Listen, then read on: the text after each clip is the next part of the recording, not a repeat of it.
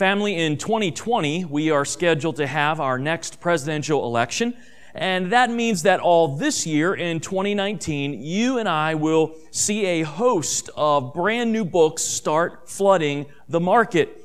And of course, those books will be the life stories and the fresh ideas of all of the presidential candidates. You know, in our day, writing a new book or biography has almost become mandatory for those men and women wishing to run for president. It's really just become one more thing that has to be done if you hope to make the Oval Office your daily workspace. You know, just prior to his campaign back in 2000, George W. Bush wrote a book entitled A Charge to Keep. Prior to the 2004 campaign, John Kerry wrote his book entitled A Call to Service, My Vision for a Better America. Many of you will remember in 2006, prior to his election, Barack Obama wrote his book. It was entitled The Audacity of Hope. And then in 2016, our current president, Donald Trump, came out with his book. It was called Crippled America, How to Make America Great Again. Well, Christians, there's no doubt you can learn a lot about a presidential candidate by reading their political biography or autobiography. You can learn a lot about their life story, their policies, their viewpoints, even their outlook on life. But the only problem is, what you most often get when you read those political biographies is carefully scripted content. It's carefully scripted content. It gives you almost always all positives. And of course, that's planned because the candidate is being introduced to the public, to the nation, and so the writer, the candidate, is trying to put the best foot forward. By the very nature of biography, of course. Someone else is typically doing the actual writing, and in most cases, those biographers, those writers, do their best to keep it very positive. Well, friends, today we're going to open our Bibles to Colossians chapter 1. And today in Colossians 1, we're looking at a fantastic section of Paul's letter to the Colossian believers, where Paul shares what we could rightly call a short autobiographical sketch of his own perspectives on the Christian life and the Christian ministry. Now, family, what is so enjoyable about this section is that you and I are able to hear Paul speak to us in his own words, with his own personal perspectives on the Christian life and the Christian ministry. We're not getting it secondhand. We're not getting it from some other biographer, and we're certainly not getting it with some kind of spin put on it. Friends, as you and I interact this morning with Paul's brief autobiographical sketch here in the text, you and I as Christians are going to be able to draw out some wonderful parallels, some wonderful encouragements for our own Christian lives. And these perspectives are certainly going to help us as we seek to develop our own Christian outlook on life. So friends, with that being said, let's open our Bibles here to Colossians chapter 1.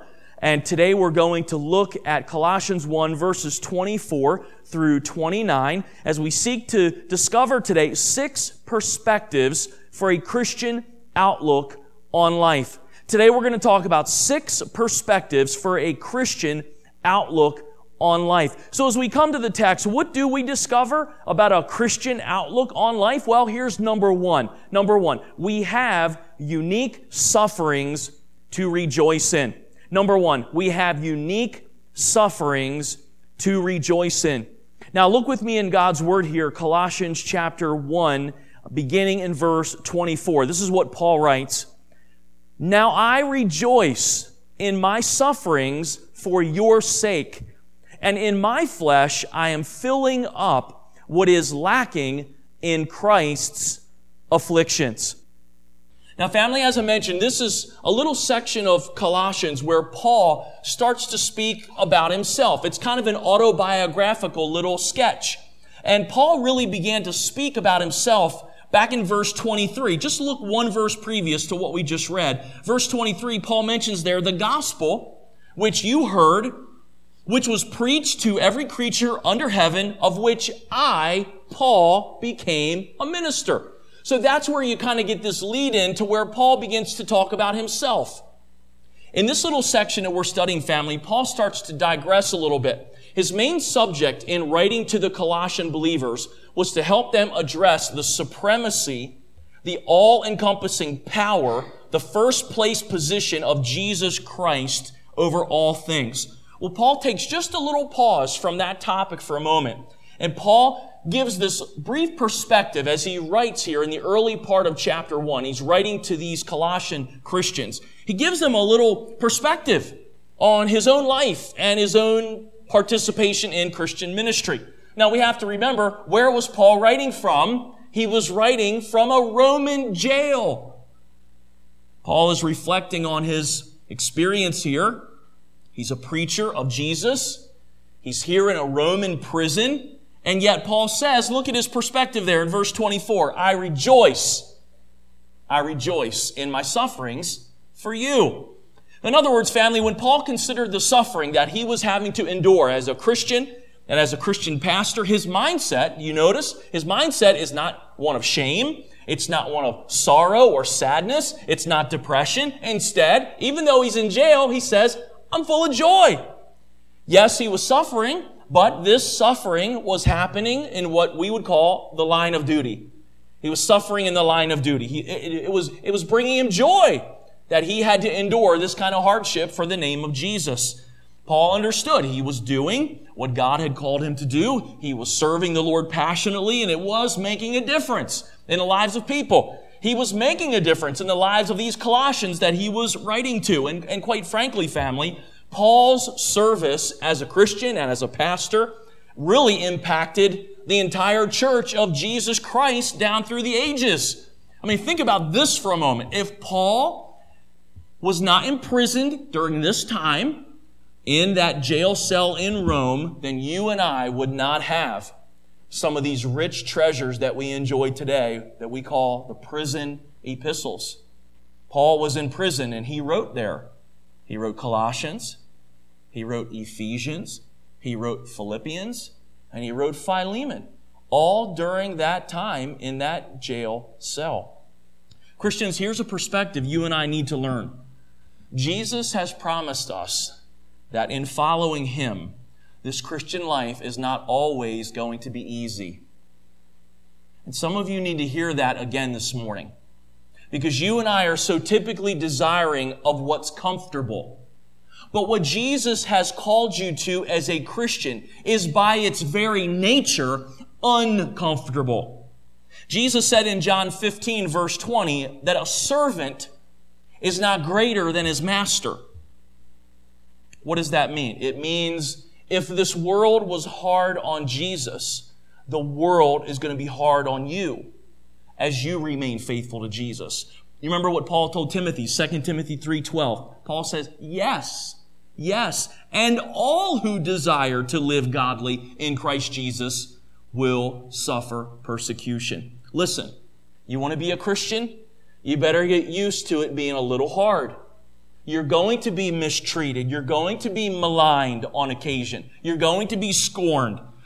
That hardship is what it means to be a follower of Jesus Christ. And when it happens to you, Christian, the Bible says you are called to rejoice. Rejoice. That's what Paul did. Peter did it as well. 1 Peter chapter 4, verse 13, Peter writes, but rejoice. Rejoice to the extent that you partake of Christ's sufferings, that when His glory is revealed, you may also be glad with exceeding joy. Friends, listen, Paul did have some very extreme difficulties in his life. Paul had it difficult.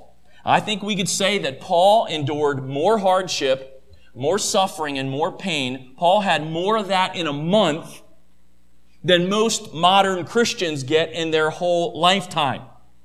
But yet, Paul was not this monastic guy. Paul didn't think mistreatment was fun.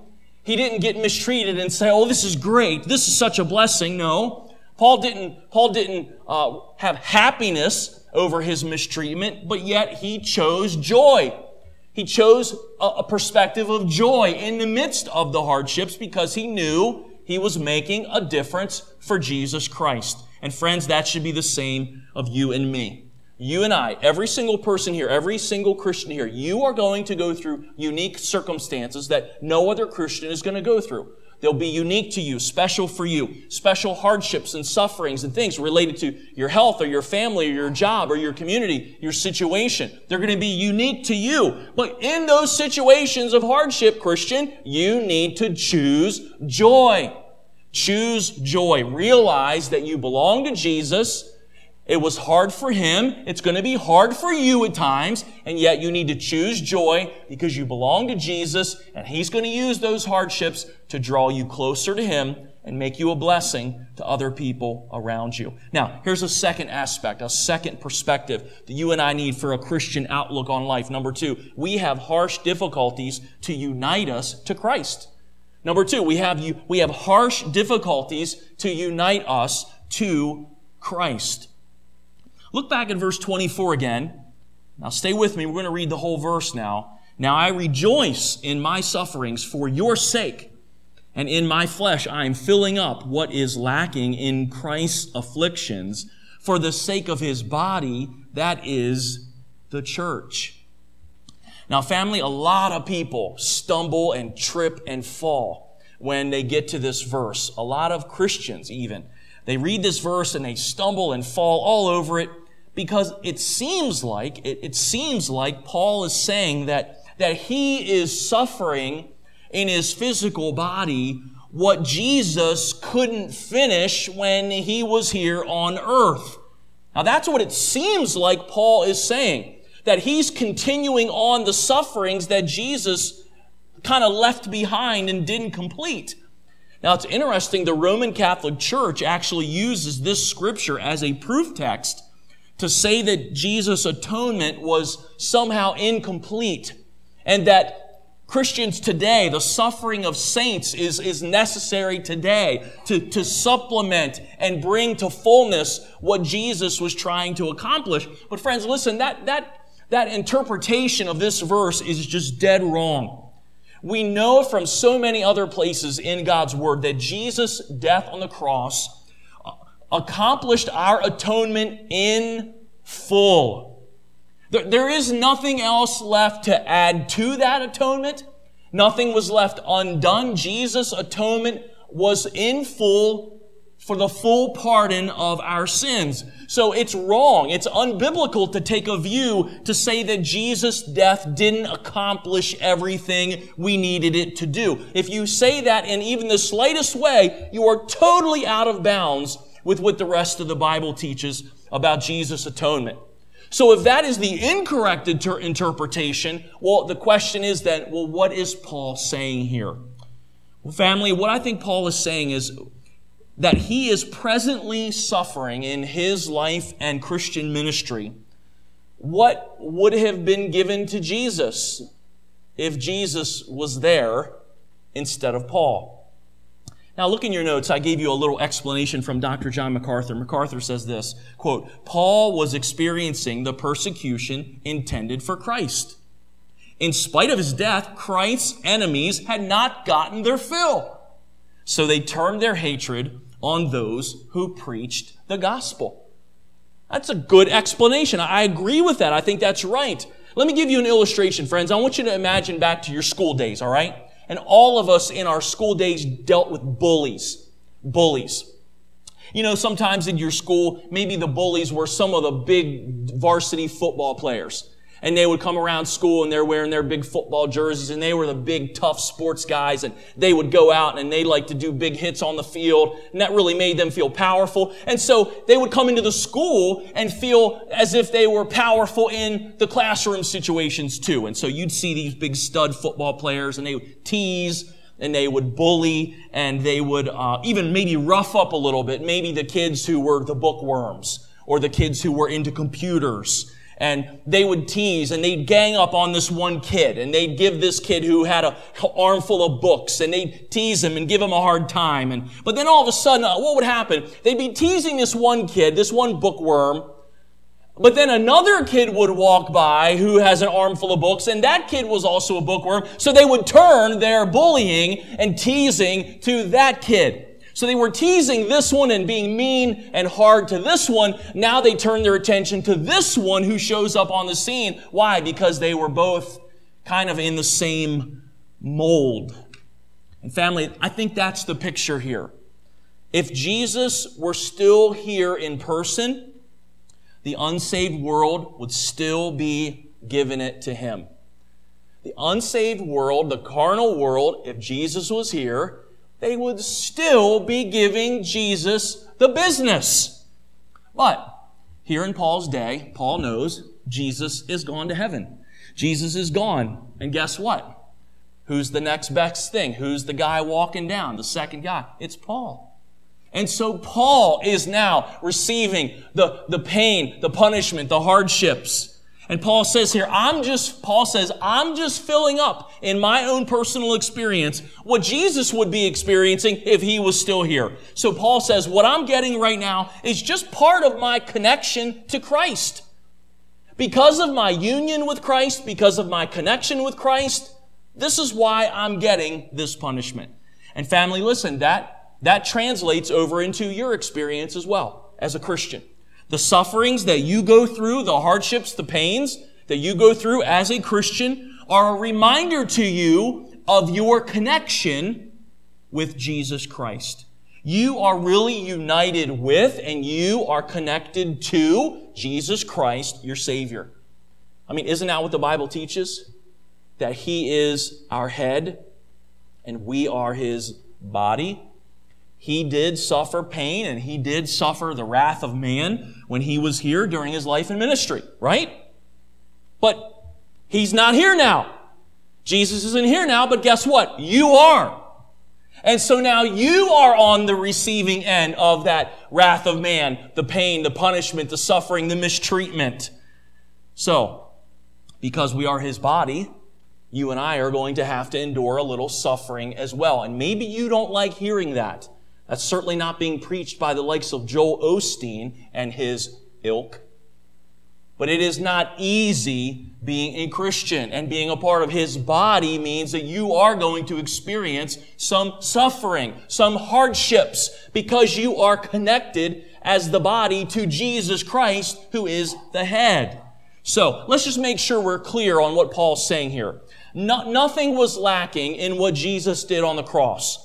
Nothing was lacking in Jesus' mediatorial work. When Jesus does redemption, He completes it. He fulfills it. Our sins are paid for, and that payment is complete. But in the ministry sense, as you and I go through this life as Christians, you and I are going to continue to get some mistreatments and some malignments and some things because we are the followers of Christ. But ultimately, praise God, God is going to use it for our building up and strengthening of our faith.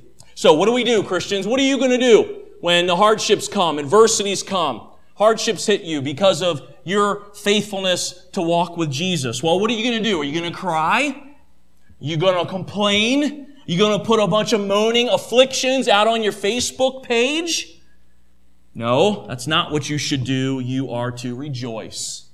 You are to rejoice because that shows, that pain, that adversity shows that you are united with Jesus. He is your head.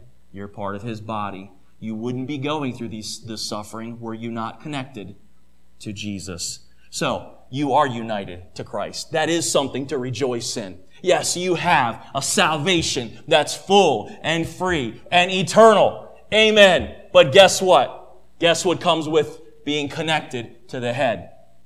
As the body, you're going to get some suffering. A little bit of hardship and adversity and pain is going to come your way. So, what's the perspective of the Christian? Look at your notes, 2 Corinthians 4, verses 17 and 18. We look at these sufferings. We don't go into sorrow. We don't go into depression. No, we understand. We understand the truth that this suffering is just a light affliction.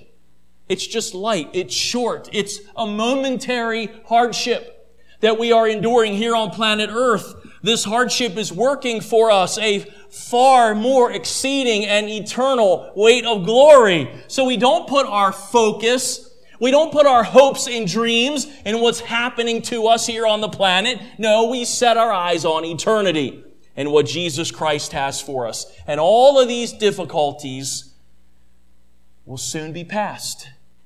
One day these things will be behind us. They will be just a distant memory. They will be just a shadow in the bright light of Jesus' glorious presence. Now, here's a third perspective. We have a special ministry to embrace. Thirdly, we have a special ministry to embrace. Look at verse 25. Paul was speaking there about the sufferings he was going through. Verse 24, for the sake of his body, that is the church. Verse 25, of which I became a minister, according to the stewardship from God that was given to me for you, to make the word of God fully known. Now, family, we see here that Paul did not view his office as an apostle with any kind of disappointment. Paul wasn't disappointed that he was an apostle. He didn't view that appointment with disdain. And on the other side, Paul didn't view himself as a celebrity. That's interesting, isn't it? Paul didn't say, woe is me, I got picked for this job. And he wasn't on the other end of the spectrum that says, wow, look at me, I'm the Apostle Paul, and I should be treated as such. No, Paul had the right perspective. Notice there, he viewed his office simply as a servanthood. I'm just a servant for Christ's church. In fact, family, that's what that word minister means. Minister. It's not a $5 theological word. It just means servant. Servant. Paul says, I'm just a humble servant, and I'm carrying out look at this next word, stewardship. The stewardship that my master has given to me. Now, some of your Bibles may have the word there, administration. Some of your Bibles might have the word dispensation. But the English Standard Version, the New King James Version, most of those newer translations go with this word, stewardship. And I think that fits the best. You and I understand what a steward is. A steward is someone who is chosen and is put in charge of another person's resources. Maybe they're put in charge of a person's money or their finances, their real estate, something. And that steward has a job, an assignment to watch over them carefully and use them wisely for the owner. Now, let's use an example for someone right here in our own congregation. Let's talk about Bill Van Horn.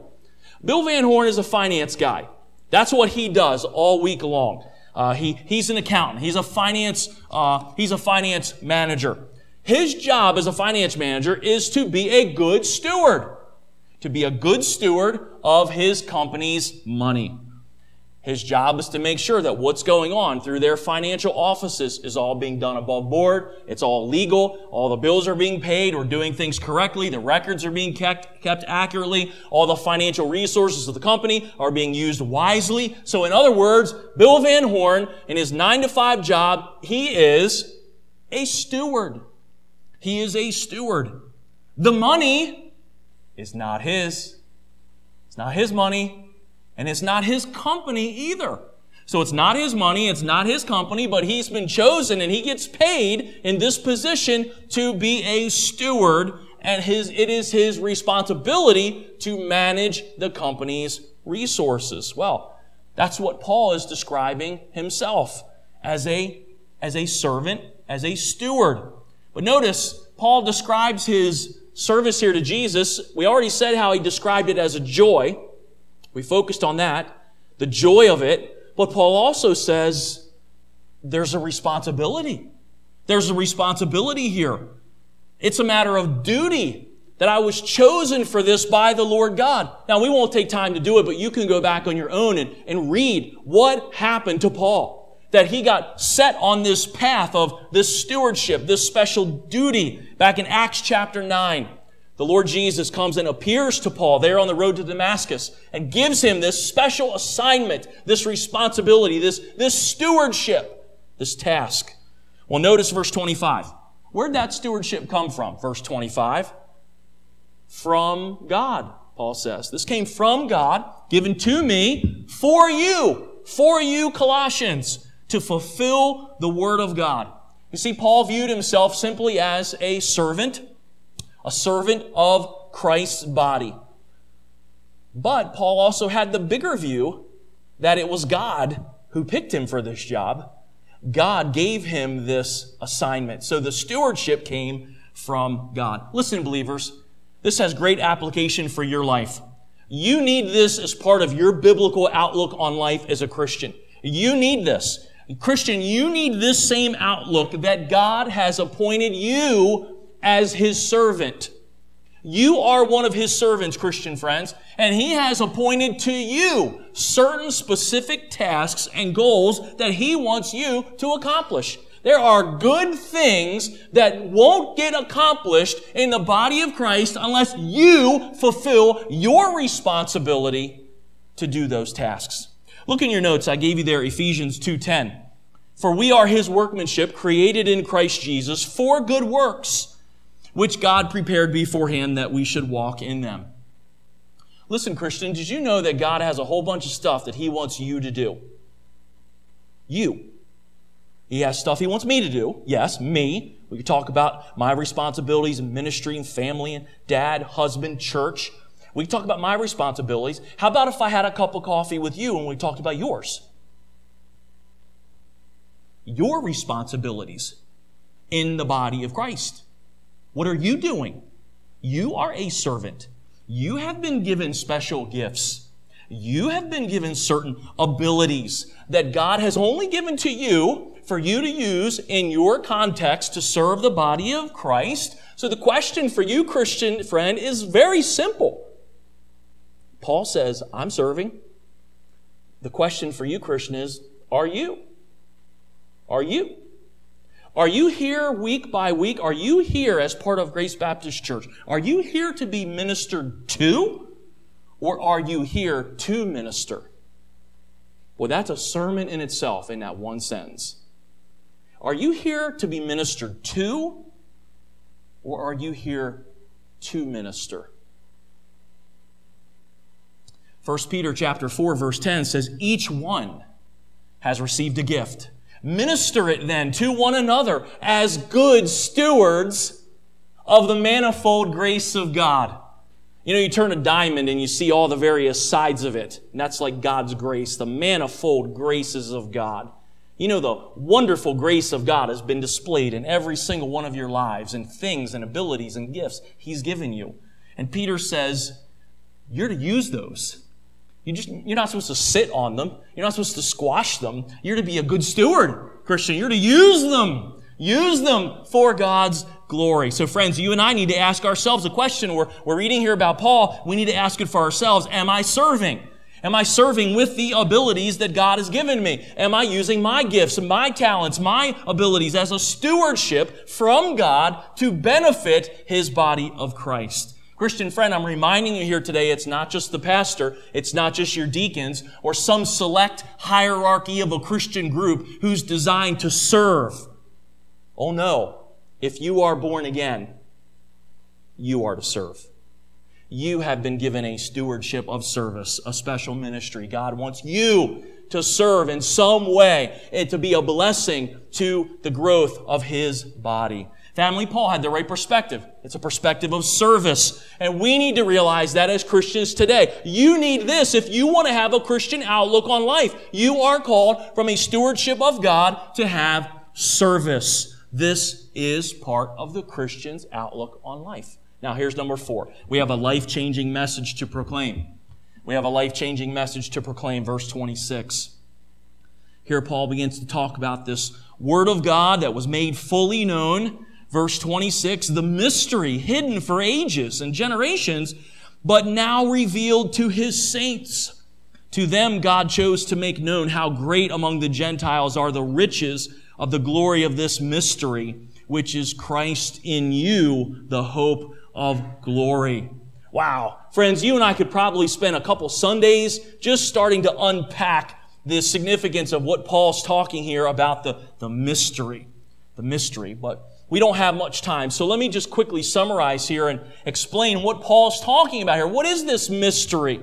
You and I hear the word mystery and our mind goes to a certain definition that we've always learned.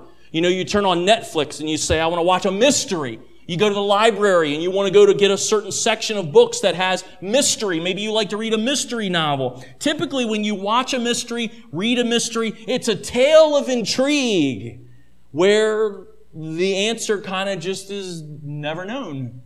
Like, why did this happen? And it's this mysterious thing, and sometimes the movie tells you what happens and they solve it like in a Sherlock Holmes thing. And other times they just leave it hang out there. You watch this news program where a bunch of people were killed or maybe people died in a very weird accident, and they just kind of get to the end of the documentary news program and then they just say, what happened? And they just go, wow, we don't know.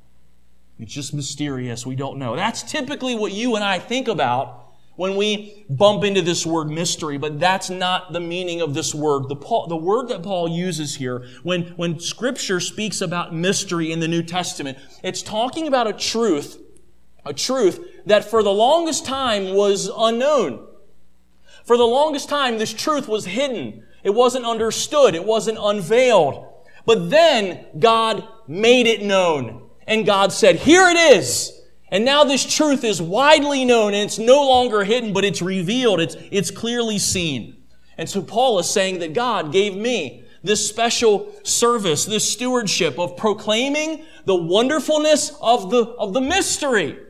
For ages and ages, Paul says, all throughout the Old Testament, this mystery was hidden to people's eyes. They didn't fully understand it. They didn't really get it. But now, Paul says, it's revealed.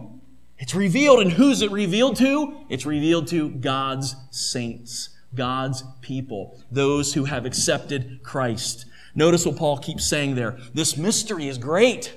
It's glorious. It's rich. It's so amazing. It changes people's lives. Especially it changes the lives of Gentile people who never had the first inkling of who God was. Well, the question that we're all asking right now is, what is the mystery? What is that mystery that was for generations hidden, but now fully revealed? The answer is, it's Jesus Christ, dwelling in every member of His family, Jew and Gentile alike. That's the mystery. Now revealed. Jesus Christ is with His people. He's in them. He's with them. Every member of His family, Jew or Gentile. You see, going all the way back to the Old Testament, remember, there was this prophecy that Abraham was going to be a blessing to all of the world. Well, now in Jesus Christ, that blessing is fulfilled.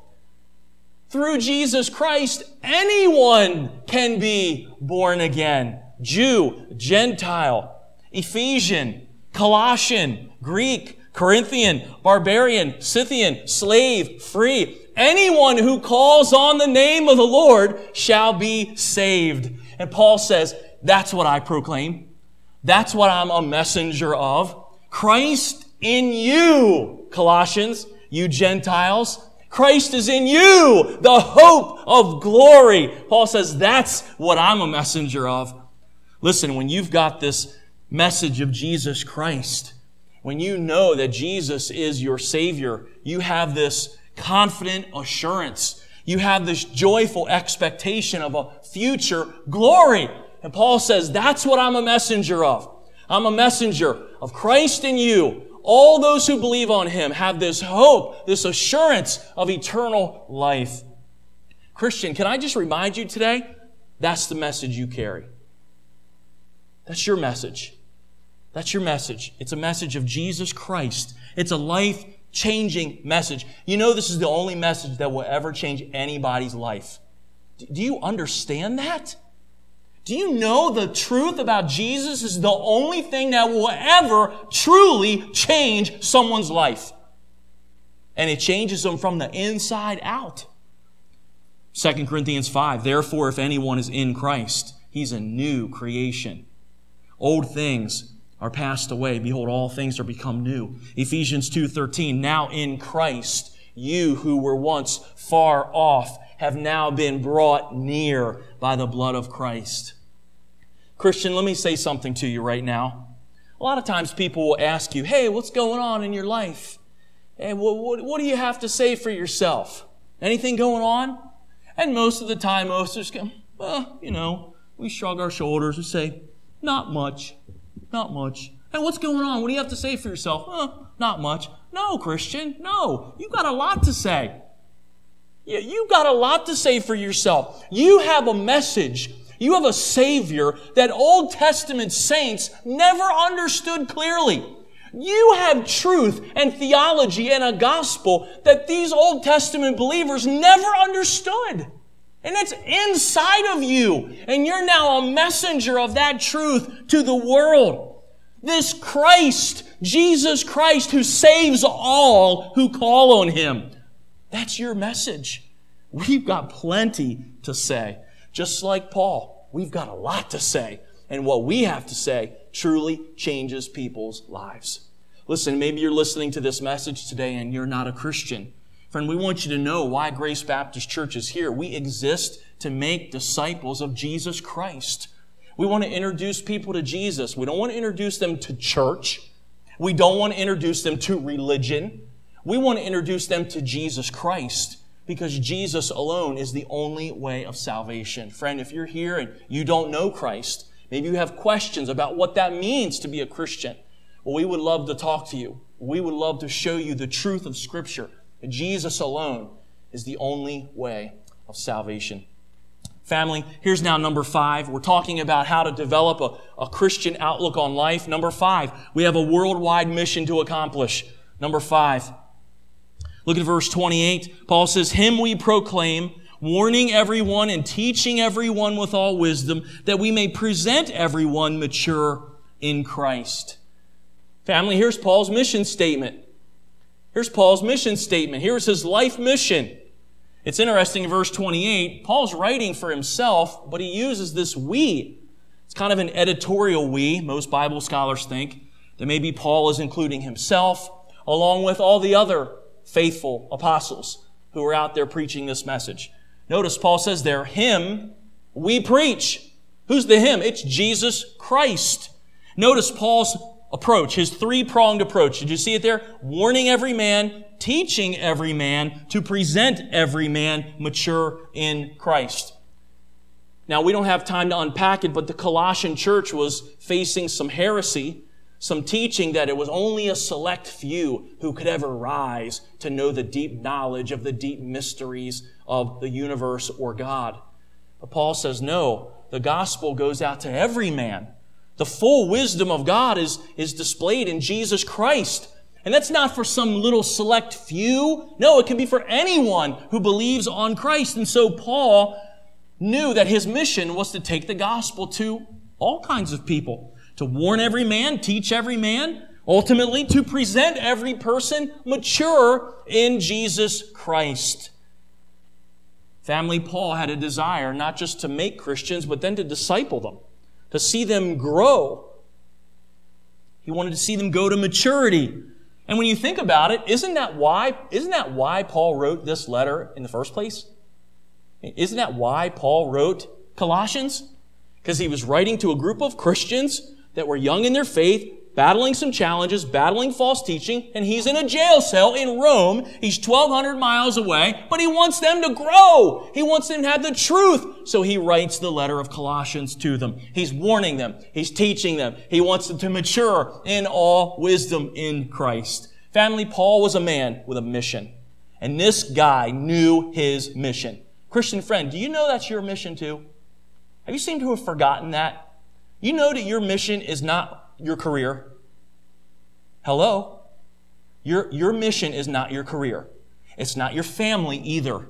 And it's not making money or being healthy or just taking good care of your body and making sure you exercise and eat well so that you can have a lot. No. That is not your mission, Christian. You call yourself a Christian? Here's your mission. This is your mission. It's the Great Commission. To carry the message of Jesus to those who need to hear it. And guess what? That commission isn't done. Last time I checked, Jesus ain't here. Jesus didn't come back for the second coming yet, as far as I know. If He is, we're all in trouble that we're still here. But Jesus didn't come back, as far as I know. So therefore, that means the Great Commission isn't done, which means your mission and my mission is ongoing. What is that mission? More warning, more teaching, more bringing people along and helping them to grow in maturity. Look, shame on Christians who are so lazy and lethargic, and they think they're just going to coast off into the sunset and die in their sleep and go off into a heavenly rest. Too many Christians today are on comfort autopilot. And there's a problem there. That does not sync with the Word of God. Jesus does not desire you, Christian, to just go on cruise into comfort at autopilot and then retire and play shuffleboard and collect seashells and walk on the sand until you close your eyes in death. No, you are a Christian. You have a mission. You have a mission. Believers, I can't speak for you. I can only speak for myself, but I'm telling you, when I stand before Jesus, I want to tell Jesus, I did my duty.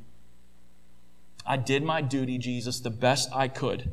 Jesus, I skipped the shuffleboard, and I skipped the expensive, luxurious cruises where they feed you 5 times a day. I skipped the retirement village, Jesus. I skipped the easy, relaxed life. Jesus, I put my heart, my life, and my soul into your mission, and I did it till my dying breath.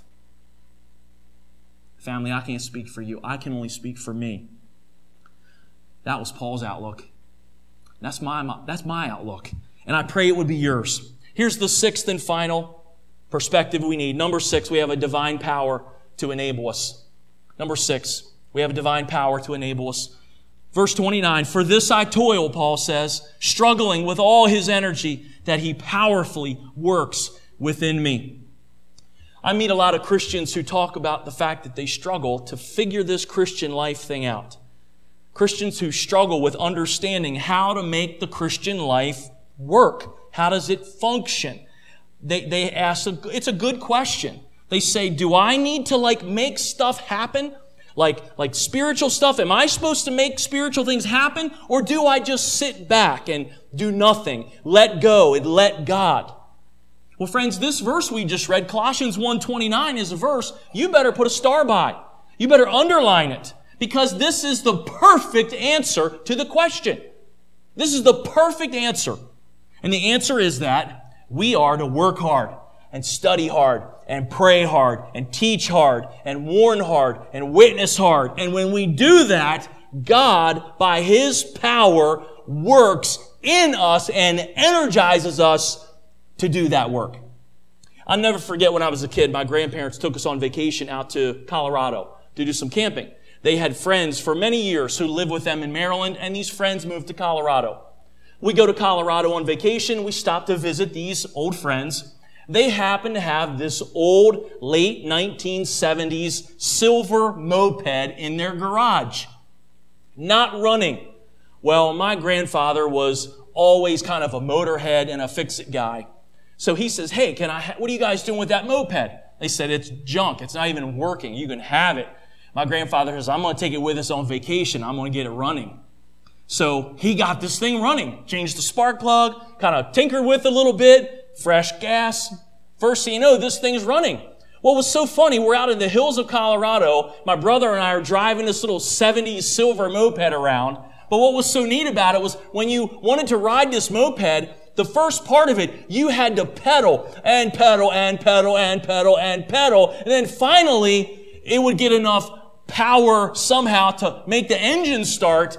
And then you could kind of cruise along until you maybe got to a hill. And then maybe you have to add a little bit more foot power to it. But the point is, you didn't just jump on it, hit the gas, and go. No, it required effort on your part to make it go. And that's what Paul is describing here in the reality of the Christian life. Did you see in verse 29 there? Paul says, I labor.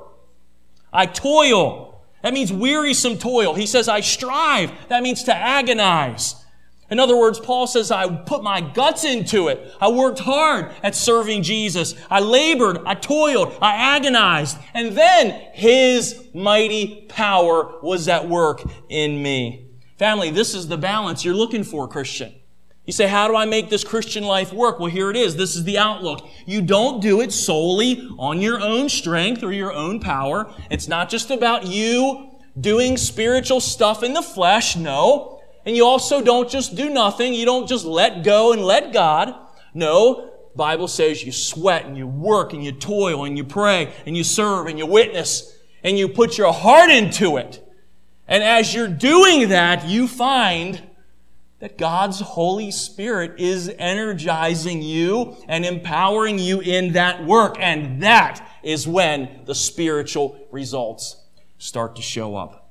It is God unleashing His power in us as we are serving Him wholeheartedly. Well, believers, we're going to close our time now here in Colossians 1. I hope this little section of Paul's autobiography here in Colossians, I hope it's encouraged you and challenged you. Maybe some of you Christians right now are struggling along in life. Maybe you feel like your spiritual life's at a standstill. Maybe you kind of feel like you're spinning your wheels. Your life has not much purpose. You don't feel like you have a whole lot of meaning. If that's you this morning, friend, then come back to this text again. This text right here is going to give you a fresh perspective on your Christian outlook on life. Listen, there's a lot of books you could go read. You could go read Bill Clinton's biography. You could read Hillary Clinton's run for the presidency. You could read George Bush's book. You could read John Kerry's book. Sure, you could go read President Trump's book. Yeah, maybe in those books, maybe you'll find a couple little nuggets of wisdom. Maybe you'll find a few inspirational sentences, but Christian, let me tell you, no political biography, no other book by man can give you the matchless wisdom that you need, the guidance for life that God can give you in His inspired Word. Believer, if you're looking to develop a Christian outlook on life, there is no other book on the shelf that can compare to this one.